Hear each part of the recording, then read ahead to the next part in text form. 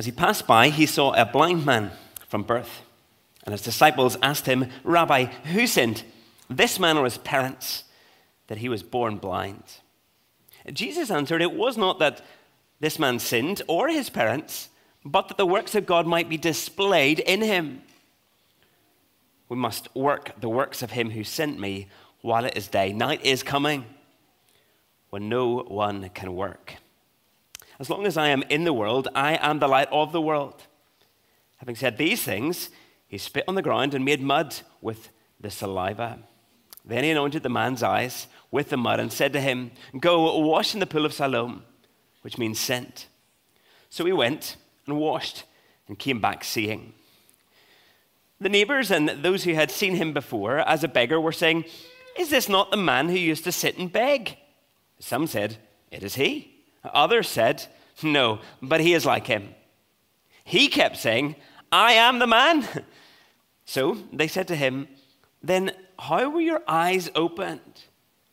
He answered, "The man called Jesus made mud and anointed my eyes and said to me, 'Go to Siloam and wash.' So I went and washed and received my sight." They said to him, "Where is he?" He said, "I do not know." They brought to the Pharisees the man who had formerly been blind. Now it was a Sabbath day when Jesus made the mud and opened his eyes.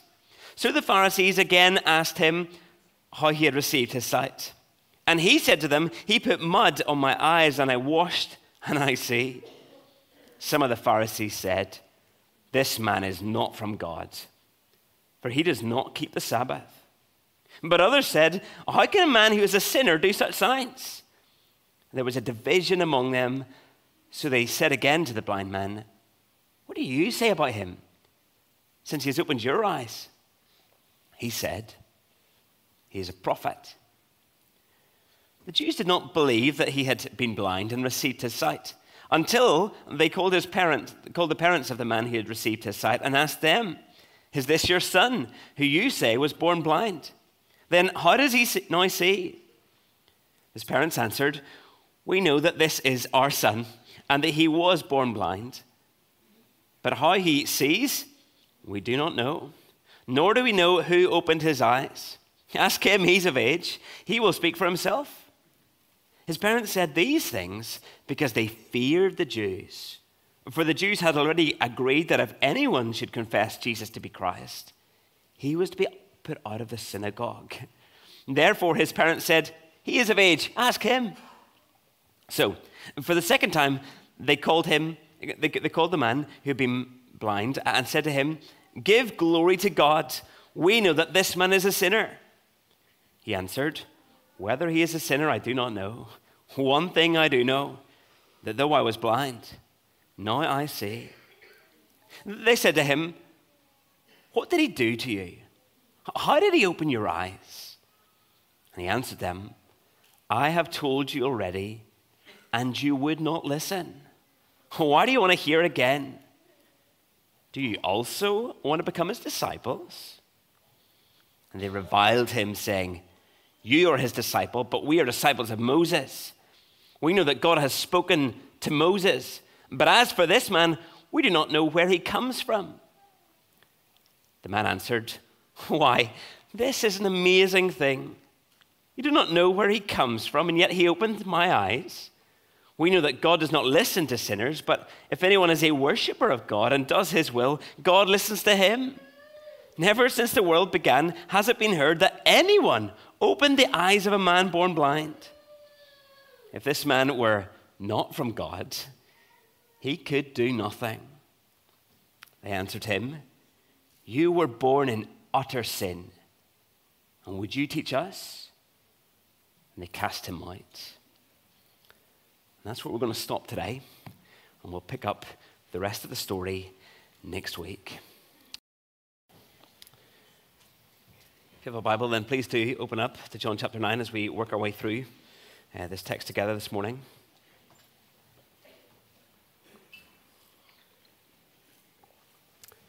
And really we're going to be thinking about that one big question, the question of what happens when the light shines? What happens when the light shines? Let's pray, and ask God to help us today. Lord, we pray that the light will shine brightly and clearly as we come to your word. We ask this in Jesus' name. Amen. Crime scene dramas are all the rage, aren't they? Crime scene dramas. When shows like Blue Lights hit our screens, then you find often people are talking about it, maybe in the staff room, maybe in the work van, perhaps at family gatherings, or maybe it's the latest murder mystery. Maybe that's your thing, and you enjoy following a good murder mystery, and you're watching along, and all of the other suspects, they appear, and is it this one? Is it that one? Who is it that's actually guilty? And there's new evidence revealed at different points. It kind of sheds the light in a different direction, and you're gripped. You want to see how it turns out in the end. Well, over the next 2 weeks, we kind of find ourselves in a passage that has this sense of an investigative drama. And it's a 2-part series, okay? So you're here this week, you need to come back next week. Let me just tell you that right at the start. There's a suspected crime scene. There's suspicion that's awakened right at the start. And then we see evidence being gathered. And then there's a judgment that's made, and we're waiting for sentence to be delivered. And yet, like any good crime drama, there are twists and there are turns which keep us gripped throughout the story. I want to confirm just at the start, there's no popcorn, there's no snacks available at this stage. You have to wait till after the service, okay? And at that point, there will be tea and coffee, and you're very welcome to stay for that, but not throughout the service. So in a drama, in one sense, but not quite maybe in the other. Now, you might want to look at chapter 9, because just to kind of set the context, what's happened at the end of chapter 8, Jesus has just made the claim saying, "Truly, truly, I say to you, before Abraham was, I am." Now, what was happening there? Jesus was really claiming that he is God. That's what's happening. He's saying, I am the great I am. Do you know from Exodus, God said, I am who I am. And Jesus is coming along and he is saying, yeah, that's me. I am God. And this does not go down well with the Jews. And so how does the chapter finish? Chapter 8. Well, they picked up stones to throw them at Jesus. They pick up stones to throw them at Jesus. And it really does sound like the start of a drama that could have been filmed in Northern Ireland, doesn't it? We're good at that, picking up things and throwing them. And yet, this isn't actually the scene that's under investigation. Because rather than being hit by some incoming stones, it says that Jesus just hid and then went out of the temple. Chapter 9, verse 1. As he passed by, he saw a man blind from birth. And his disciples asked him, "Rabbi, who sinned, this man or his parents, that he was born blind?" Well, like any good drama, how does it start off? It starts off by introducing us to some of the key characters. And here he is, one of the key characters in the story, and it's the blind man. And Jesus spots him. Could well be that he was outside the temple at this point. Often that's where blind beggars located themselves. Remember, this was a day when there wasn't any government support or provision, and so there was no disability allowance. Now, your survival was really based on people seeing you and taking pity on you and giving you some money or some food, showing you kindness. And so what they did was often they located themselves beside the temple, hoping that the people who were at the temple would be moved to show them mercy and kindness. And so it seems like pretty prudent positioning if the man finds himself there. But the question that's posed by the disciples is really an important one for us to think through this morning. You see, it seems that the disciples thought that they had an assumption that there is a one-to-one correlation between sin and suffering. And here it was. They could see this man, they could see that he was suffering, and so their question was, well, what's this a result of? Here is a man who's been blind since birth. So was it a result of his parents' sin, or was it a result of his sin? Was it that this little baby, while he was still inside his mummy's tummy, had done something that deserved him to be now punished with this blindness from birth? can see this is an important question for the disciples really to work through, and you can understand why they were asking Jesus. And yet look at Jesus' response. He said, it was not that this man sinned or his parents, but that the works of God might be displayed in him. Now, the disciples were actually right. They were right in connecting sin and suffering. They were right in connecting them because sin in the world is the reason that there is suffering. Back in the garden, before the fall, before Adam and Eve had sinned, there was no suffering. Suffering comes as a result of the fall. But Jesus here rejects the conclusion that the disciples came to. You see, it seems that they assume that individual suffering is always as a direct result of an individual's sin. Now, throughout the Bible, we see time and time again that many people's afflictions are not as a result of their individual sin. Think of Job, for example. He was blameless in the eyes of God, and yet, look at the amount of suffering that comes in Job's life. However, there are also times in the Bible when suffering is in fact very directly linked to an individual's sin. But Jesus shows that the disciples have two options, either this man's sin or his parents' sin, and Jesus says those are not the only two options. And then listen to what he says. He says it was not that this man sinned or his parents, but that the works of God might be displayed through him. You see, Jesus is saying that actually that the purpose of this man's suffering is that the work of God might be displayed through him.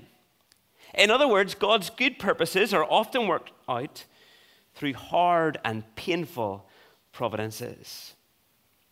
And as we go on, we're going to see it work out in this man's life. We're going to see God's works displayed through him. Now, perhaps you're here and maybe you are suffering. There's a particular suffering. You've confessed your sin. There's no obvious way in which you're continuing in sin. But you just can't understand why it is that you're suffering. Well, we need to understand that we live in a fallen, broken world that is all affected by sin and the fall. And that means we live in a world where we will face suffering. Not necessarily in direct correlation to our own particular sin, but rather at a much deeper level. But the good news is that suffering is not purposeless. It's not purposeless. Rather, God is at work in suffering.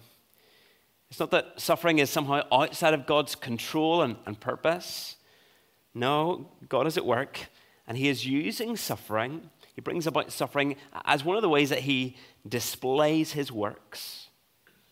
Perhaps through healing that's brought about. Perhaps by being able to endure suffering and still trusting in God.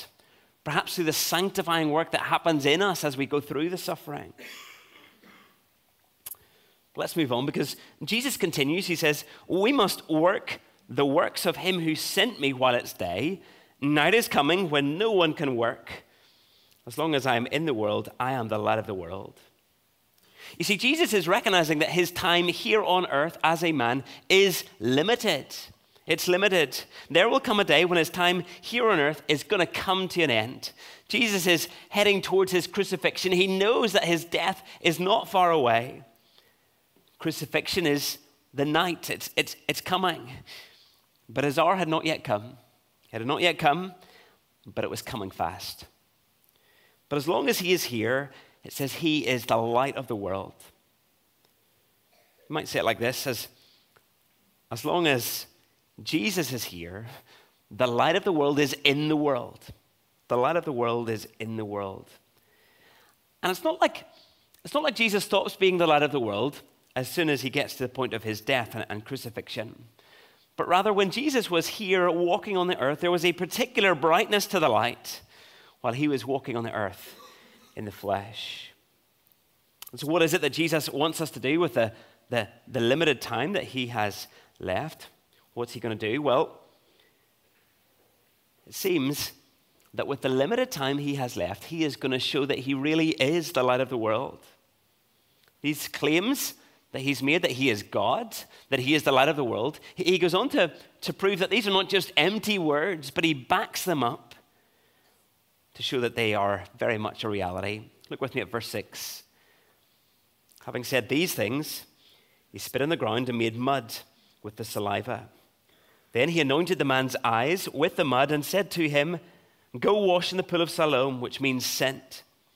So he went and washed and came back seeing.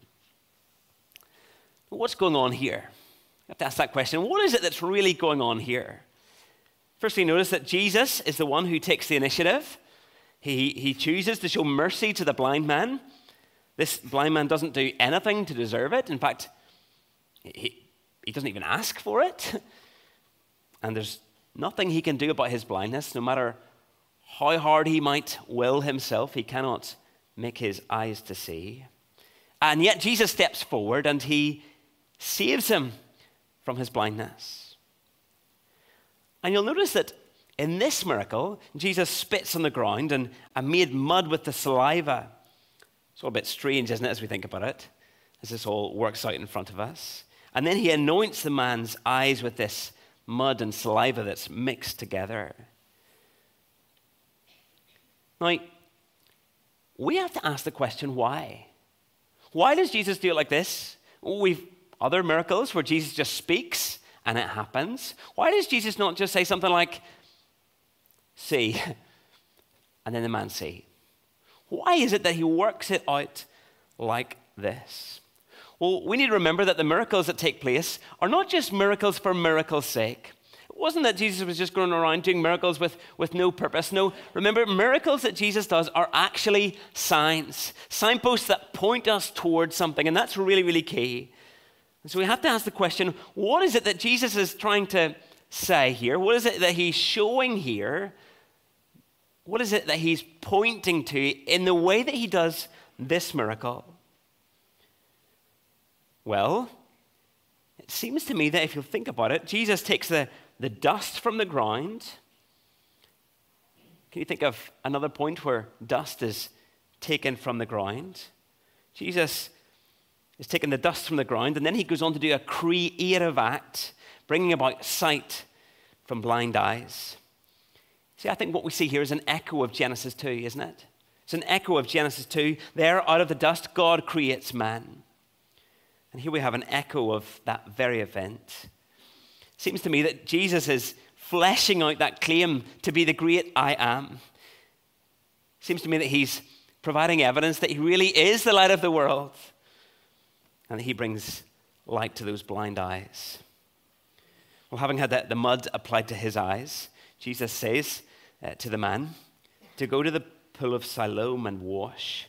And the writer then includes this little bit that says, Siloam means sent. And so again, we kind of have to ask the question, why does he tell us this? Why is that important? Why is it significant? Well, Jesus is actually the one who's been sent by God. We see that throughout John's gospel, but you'll notice it just a little bit earlier in verse 4.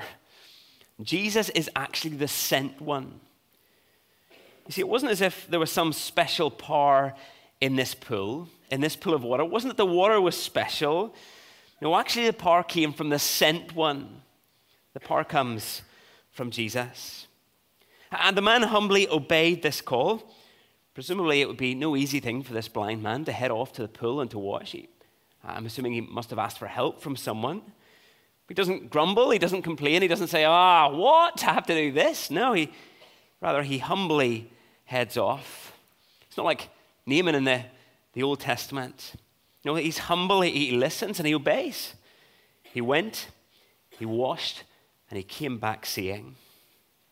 And in a sense, this is our investigative crime scene. If there was police cordon to go up, this is where it would go up. This is what we're investigating. What has really taken place at this point? You see, the questions are raised in verses 8 through to 12. There's a level of suspicion that's raised, isn't there? As to whether these claims of the event could actually be the truth. You see, there's neighbors around and they recognize this man. There's those who have seen the beggar sitting at the side of the road, and they ask the question, is this not the man who's been blind? Is this not the man who used to sit and beg? And some of them, well, they say, yes, absolutely, we recognize him. This is the man.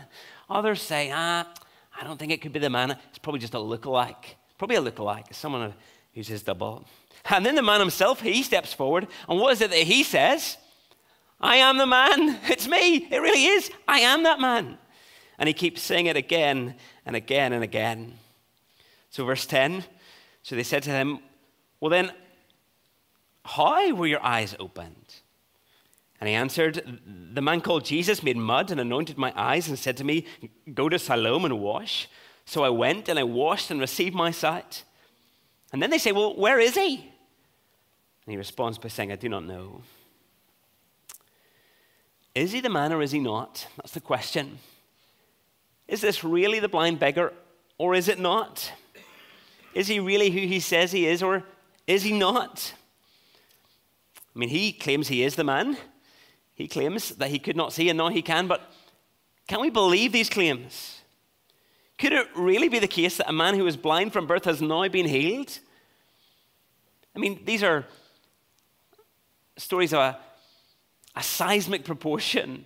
This man who's been blind from birth is now able to see, really? I mean, this has never happened in the history of the world up until this point. And so the neighbors, they bring the man to the Pharisees, and they want help. What's your verdict? What's your verdict as to what's happened here? Now, at this point, we're told another key detail with regards to what's taken place. We're told it was the Sabbath. Do you spot that? If you were a detective, you'd be writing this down in your notebook at this point, wouldn't you? And it's as if John, as he writes the gospel, wants to make it crystal clear what Jesus has been up to on the Sabbath. Do you spot that? Verse 14, now it was the Sabbath day when Jesus made the mud and opened his eyes. Made the mud and opened his eyes. And that's really important because it kind of sets the scene for the first denial with regards to Jesus being from God, which we're about to see. Verse 15, so the Pharisees again asked him how he had received his sight. And he said to them, he put mud on my eyes and I washed and I see. Some of the Pharisees said, this man is not from God, for he does not keep the Sabbath. Now, how was it that Jesus was supposed to have broken the Sabbath, you might ask? And that's a good question. It's a really good question because if Jesus had indeed broken the Sabbath, it's not just a major issue for the Pharisees then, but it's a major issue for everyone who has claimed to be a Christian since. For we need Jesus to have kept God's law perfectly. We're banking on Jesus' righteousness being our own. And so if Jesus has sinned, even at this point, we have major difficulties. So has Jesus broken the fourth commandment or not? That's the question. Some of the Pharisees think that they have. And why is it that they think that Jesus has broken the commandment? Well, the Pharisees didn't just hold to God's written law as his commands. They also had many laws that were passed down from oral tradition, laws that had added to God's law. And apparently, included in their restrictions were restrictions on healing on the Sabbath and kneading. Kneading, you know, you knead bread. Apparently, these were restrictions that they said was breaking God's law. And so in the eyes of these Pharisees, as they hear the story of Jesus mixing spittle along with mud, do you see what their conclusion is? Guilty, he was kneading. That's kneading, isn't it? And then, because they don't think you should heal on the Sabbath, well, this man, he's been blind from birth. There was no urgency, surely. He could have waited till the next day, could he not? And so their argument seems to have gone. But not all the Pharisees agreed with their conclusion. In their minds, they struggled to see if Jesus was really a sinner, if Jesus was really a bad man, breaking God's laws, how could he actually do such signs? And so there's division among the Pharisees. And so they turn once again to the blind man. What do you say about the man? It was your eyes he opened after all. And what is it he says? He's a prophet. He's a prophet. Seems that this man, who was once blind, not only could see with his eyes physically, but he seems to have an increasingly clearer picture as to who Jesus actually is. Remember at this point, the blind man, or formerly blind man, has never actually saw Jesus with his eyes. When he met Jesus formerly, he was blind. And then he went off, and he has not met Jesus since. This man, Jesus, though, speaks with power. And what's his conclusion? The power that he speaks with must mean that he is speaking God's word. And so he concludes he must be a prophet. Well, the Jews really didn't believe that this man had been healed. I mean, the implications for such a story were absolutely massive. Maybe it wasn't that he was blind after all. Maybe he was in a double act, that this man just looked a bit like the man who'd been begging. Or perhaps it was one of those elaborate scams. The kind of scams that you hear, someone's begging by the road during the day and then they get picked up in the Bentley in the evening and go and live the good life, Maybe it was one of those scams that you kind of hear of. I'm not sure if they're true or not, but maybe that's what they were considering. So what do? Well, to get clarity, they bring in some witnesses. This time it's the parents. And they think, surely the parents will be able to clarify some of this. They'll be able to bring some clarity. Maybe they'll tell us that actually this miracle didn't really take place. And surely they'll know if this really is their son or whether this is some sort of double act. So the parents are ushered in to give testimony. And here's the question. Is this your son who you say was born blind? And then how does he see? Really, it's a barrage of questions, isn't it? Is he your son? Was he really born blind? Was that really the truth? And then how is it that he can now see? And so they respond. They say, well, we know that this is our son. That's the first question answered.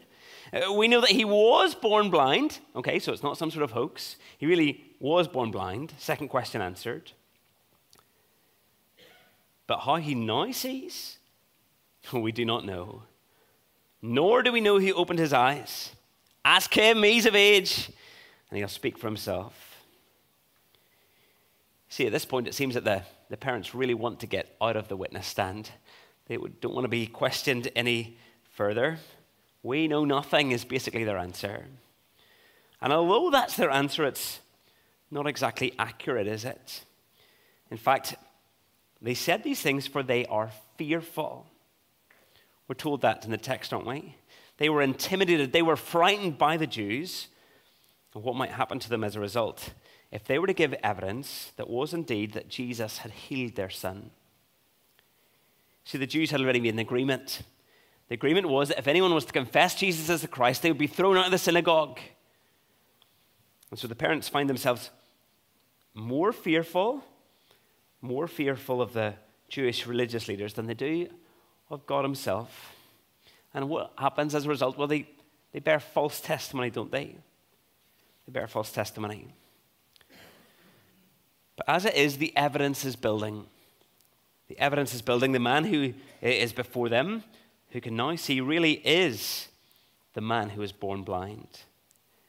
And if that's the case, well then, it really does point to the fact that Jesus is who he says he is, that he is God, that he is the Messiah figure, that he really is the light of the world. And that's not something that the Pharisees are willing to accept. And so, running out of evidence, as the evidence is tipped against them, they return to their primary witness, don't they? The man who was formerly blind.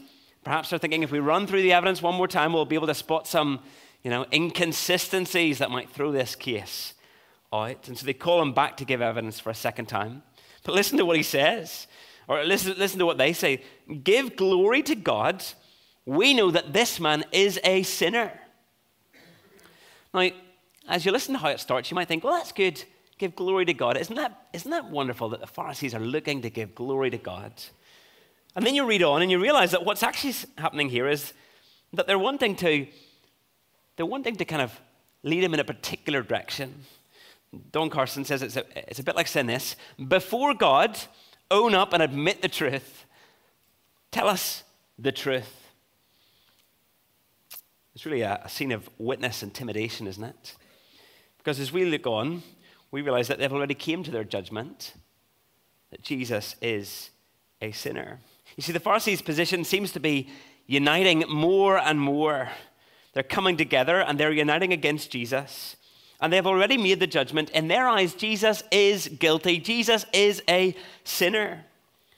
And so now the pressure is on for the man who was formerly blind to give the evidence that matches up with what they want their judgment and conclusion to be.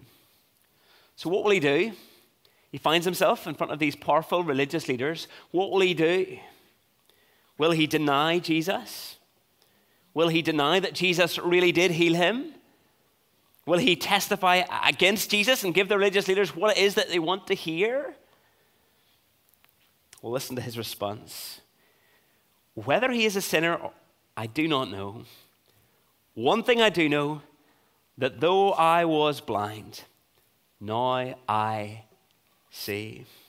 You see, for the blind man, there were some things that he did not know. He honestly didn't know Jesus' history, saying, I don't know. But what I do know is this. I was blind, and now I can see. Jesus really did do this miracle. And so the Pharisees, again, want him to run through the details of exactly what happened. What did he do to you? How did he open your eyes? And again, listen to his response. Verse 27, I have told you already, and you would not listen. Why do you want to hear again? Do you also want to become his disciples?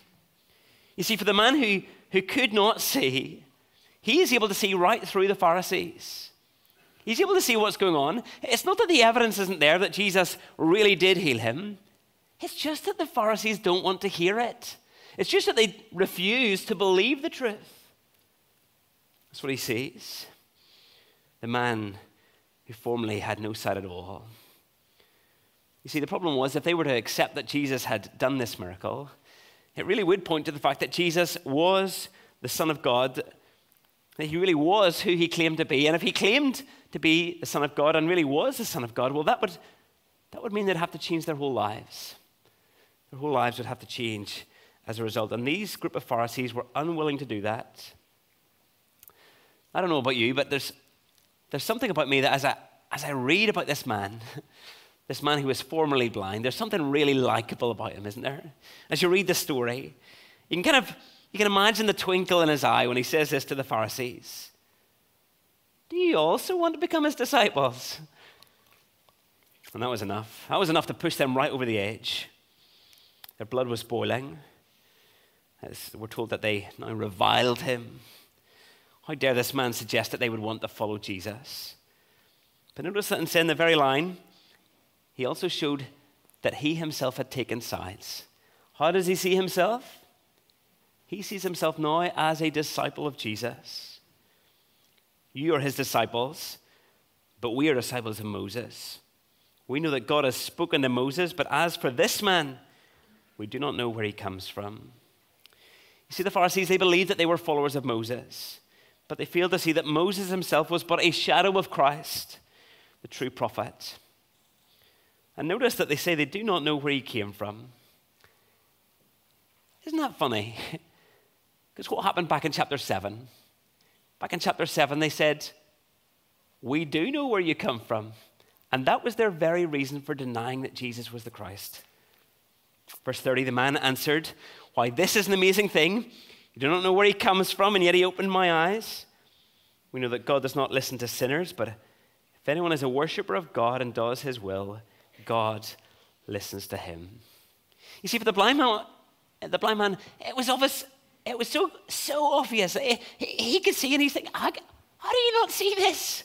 How do you not see who Jesus is? How is it that you think he's a sinner, that he's the opposite of what he is? He said, Jesus is from God. It's the only logical explanation. And that this event that has taken place was the very first time that someone had opened the eyes of a man who had not been able to see from birth. You see, an event like this was something that would make you sit up and take notice. It was a no-brainer that this man really was from God. And for the religious leaders, they should have been the ones who recognized this event. They should have been the ones who recognized that restoring sight to the blind was further evidence that Jesus, in fact, was the messianic figure whom they had been waiting on, the one who would save his people from his sin.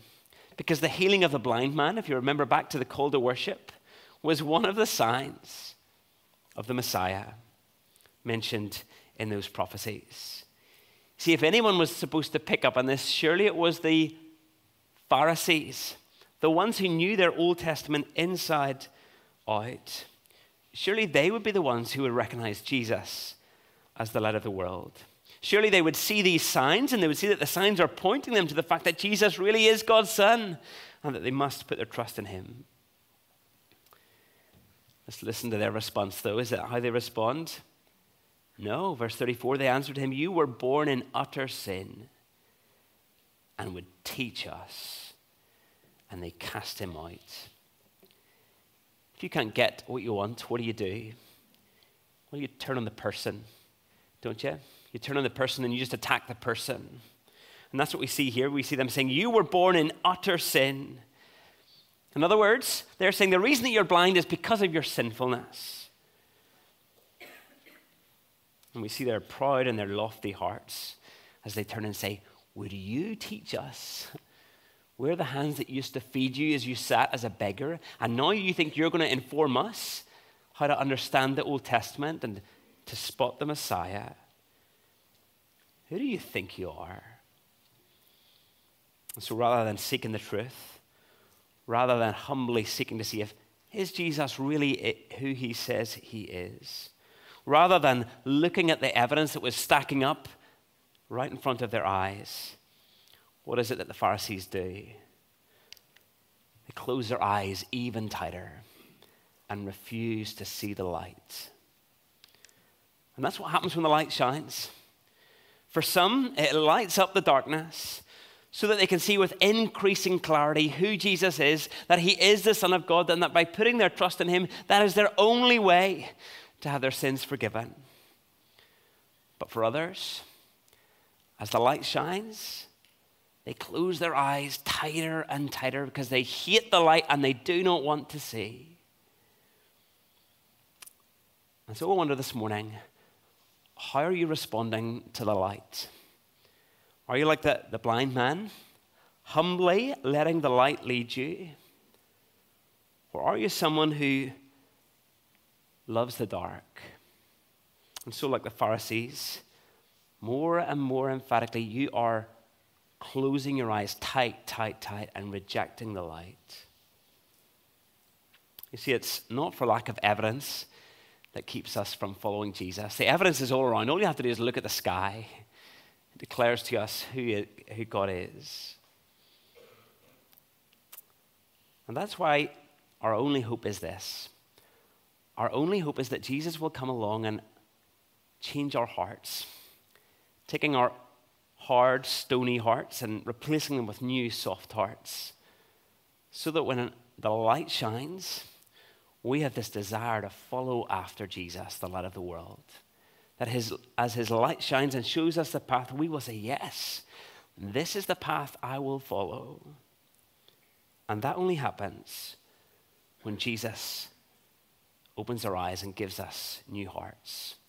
If you're a Christian this morning, well then, as we hear these words, we should respond with great rejoicing, saying, wow, Jesus has opened my eyes. He has changed my heart. I have much to give thanks for. If you're here and you're not a Christian, how are you going to respond to the light? As you hear the offer of the gospel, pray that Jesus would change your heart and open your eyes, and that then you might respond by following after him. Well, the man himself has been cast out. That's how this story finishes, isn't it? The man himself has been cast out, and it looks like the judgment has already been made about Jesus. We know what they're going to say, but we're awaiting the sentencing, aren't we? And yet, we don't really get to that part until next week. But you know, every good crime thriller has twists and turns right at the end. And so, yes, I'm leaving you on a cliffhanger, and you must come back next week to see how the story finishes. Let's pray. Father, we recognize that without Jesus opening our eyes, we will never see. Without Jesus changing our hearts, we will never choose to follow after him. And so might you do that work. And as our eyes are opened and as our hearts are changed, might we faithfully follow in the path that is lit up before us, that leads us home. We ask this in Jesus' name. Amen.